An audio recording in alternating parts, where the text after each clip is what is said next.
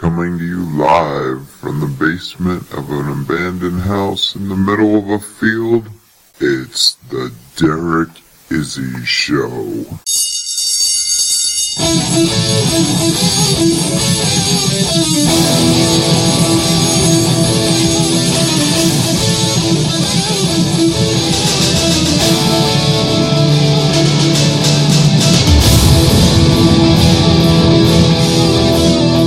And now, the man who's making history his story, Derek Izzy.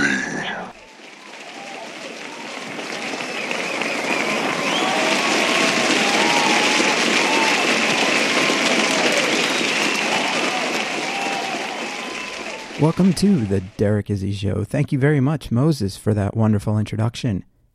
I do have a question. It's about Blue Apron. Yeah, boss, we've talked about using it several times on the show before, and I think it's a really good product, but did you have something more to say about it? Yes, Moses. Yes, I did have something more to say about it. I was going to ask you about cooking with your wife, but I'll relate this from a personal experience side of this. I know a lot of the listeners, you've got families, you've got kids. I know you've taken your kids out to eat and probably spent, if you got a family with mother, father, and 2 kids, you're probably out there spending, when you order meals, you've got the kids, you've got good food at the restaurant. I'll give you that. You definitely do have good food. But after the tip and everything, you're probably paying $60, $70, $80 for the meal. And that's just rough. That's where Blue Apron comes in. Not only for a family of 4, you're looking at less than $40 for a meal, but you get restaurant quality. You get a choice of what you want. If you've got allergies, you can customize it, completely customizable.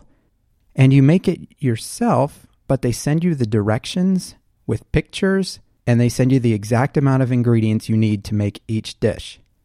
Let's say you've got a kid who's allergic to banana peppers, but you didn't realize that banana peppers were in the recipe? Well, then you just throw them out. Recipe works the same way. You can make it without the banana peppers. And you can customize everything from the website. If you don't like fish, you can have them send you dishes that don't contain fish. It's very easy. And the food is amazing. You're making it yourself. If you've got, again, a mom, dad, and 2 kids, now you've got a bonding experience. You get the kids involved. You make the dish together. It's a very good family bonding experience. You're paying less than $40 for the entire meal. And then you're creating something together. And that family aspect is really one of the biggest selling points of Blue Apron. I use it. Moses uses it. And you should use it too. Go to blueapron.com/Izzy. You'll get $30 off your first order. Now, that only works with your first order. So your first time signing up, use that link, blueapron.com/Izzy. Blueapron.com/IZZI. Take advantage of that $30 discount and create a family bonding experience. And now, the topic of today's podcast. I'm sure a lot of my listeners have traveled through the air. Typically on your commercial airline, you're going to speed around 540 to 580 miles per hour. That's typical speed for a commercial airline. And because you're flying through the air, you don't really notice how fast you're actually going because you're in an enclosed capsule. With this show airing in October, the 50th anniversary of the speed record, you will find this topic very interesting. Some of the history of airline travel and speeds of airplanes since their creation, I've learned a lot in doing this show. And a lot of this information will surprise you, especially with the speed record when we get to that. 2 of the records that I thought were kind of memorable here. Back on August 11th, 1986, the record speed for the fastest helicopter was set. Fastest helicopter traveling 249 miles per hour. On December 31st of 1988, another record was set. This is probably a record that you may not be entirely happy to hold. but the fastest landing speed record where no one aboard the plane was hurt. And that was 258 miles per hour. They had 76 passengers on board the plane when they landed, and nobody was hurt. Enter into the picture William J. Knight. Born back in 1929, Mr. Knight had an extended career in the Air Force. Went to college at Butler University and Purdue University, had a Bachelor of Science degree in Aeronautical Engineering from the U.S. Air Force, no doubt. Typical family guy, married and had some kids. What makes him interesting is what he did with his career in the Air Force. He was an esteemed pilot.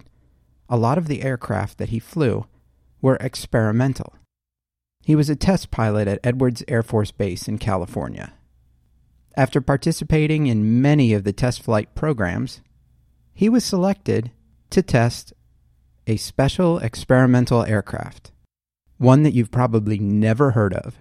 He earned his astronaut wings by becoming one of only 5 pilots to actually fly an airplane in space, reaching an altitude of over 280,000 feet. Mr. Knight was a test pilot at Edwards Air Force Base for nearly 10 years. He flew combat missions over Asia and several other tours around the world. Finally, after 32 years of service in the Air Force and more than 6,000 hours piloting different planes, flying over 100 different kinds of aircraft, he retired. The record that he retired with is the topic of today's podcast. As we talk about the speeds that these aircraft have grown to reach, I like to look back and see some of the history of airplanes and what kind of speeds they used to attain. I think back to 1903 with the Wright brothers. December 17th, 1903, with their Wright Flyer model aircraft, they reached a total speed of about 6.5 miles per hour. Hardly the pace of a commercial airliner today, but for back then, it was the first plane to get up in the air and fly successfully, so it was a big deal. In 1905, they were able to break the 37 mile per hour mark. And now, the race to the fastest plane begins. In October of 1910, there was a pilot out of New York who was able to fly a plane 68 miles per hour. Getting faster, September of 1912, a pilot out of Chicago was able to break the 100 mile per hour mark. Someone we mentioned before on this show, the episode Conspiracy in the Harbor, which aired on May 1st, Mr. Air Force Billy Mitchell in 1922 flew out of Detroit, Michigan, with a new speed record of 222 miles per hour. In 1935, we head over to Santa Ana, California. Howard Hughes pilots a plane at 354 miles per hour. 1947, again out of California. Now our record is up to 623 miles per hour. But wait, 1947? 623 is faster than the commercial airliners are flying today. Is that real? Again, 1947. Chuck Yeager, out in California, 670 miles per hour. Fast forward to October of 1953. A member of the U.S. Navy, James Verdon, achieves 752 miles per hour in his Douglas F-4D Skyray. Now that we've surpassed the speed of the commercial airliners back in the 1950s, it really kind of makes you think, with all the improvements in technology that we've had, we've got planes now that are definitely safer, but they're actually traveling at slightly slower speeds than the 1940s and 1950s.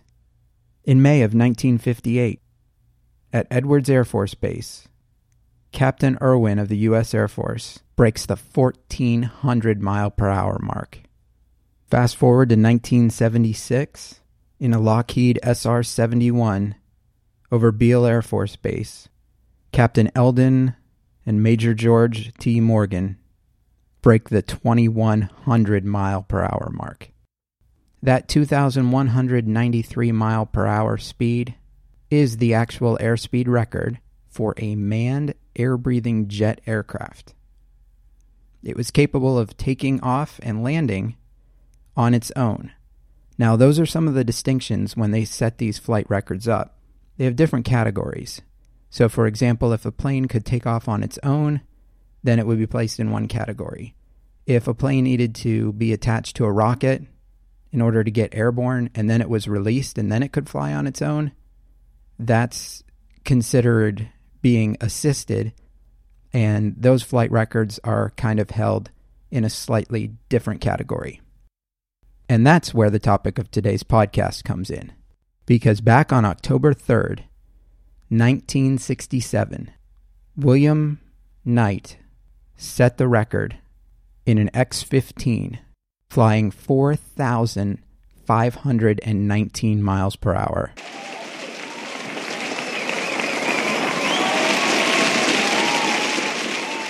What was this X-15 that set the speed record 50 years ago that you've probably never heard of? Well, it was an experimental aircraft. An experimental aircraft that had many different pilots and many different people who were very brave and going out risking their lives to test fly this thing, having no knowledge of what was going to happen. On one such run, the pilot had to maneuver the plane in order to scan the horizon so a camera could get pictures. In order to maintain the camera angle, a certain altitude had to be reached. The pilot reached that altitude, and it was time to descend. Now, at the time, the ground control did not have the type of technology that they do today. So they relied heavily on pilot input and their instrumentation in order to figure out what was going on. This time, an electrical disturbance had degraded the effectiveness of the plane's control system. This caused the pilot to have to step up his game and manually override several of the controls. Whether he was distracted or suffering from vertigo, the pilot was unable to maintain control of the aircraft. The aircraft went into a spin. As the spin accelerated, the aircraft became out of control, and at that point there was nothing the pilot could do to recover. As the aircraft came crashing down to the ground, the pilot, Mike Adams, died in the accident. A memorial was created at the crash site, and this final crash brought about the end of the testing on the X-15. This hypersonic rocket-powered aircraft goes down in history as the fastest plane.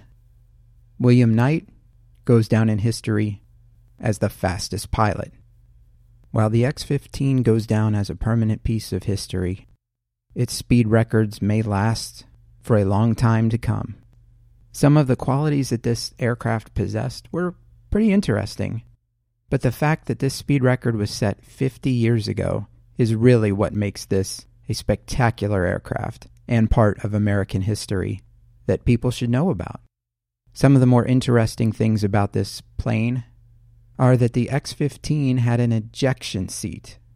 You know, if the pilot realized he was in trouble, he could eject, and that seat was set up to work at speeds up to Mach 4, which is just over 2,700 miles per hour. If the pilot felt the need to eject, the seat had a set of fins that would automatically be deployed and used until it reached a safe altitude where you could deploy the ejection seat parachute. The suit that the pilot had to wear, well, that was pressurized with nitrogen gas. The way the pilot would breathe is that an oxygen tube was fed in separately, completely separate part of the suit. In order to keep steady control over the plane flying at such fast speeds, the plane had a very thick wedged tail on the end. That would keep it flying straight.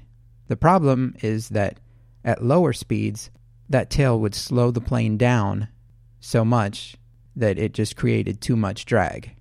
And that's one of the primary reasons why it needed to be lifted up by a rocket and could not take off on its own. It was built so that only one person could fly it at a time. It was just over 50 feet long with a wingspan of just over 22 feet, stood 13.5 feet high, and could climb at a rate of 60,000 feet per minute. And the pilot who really made this aircraft his baby After he retired from the Air Force, he pursued a political career. He became a senator out in the state of California. He was involved in some of the more popular pieces of legislation out in the state of California.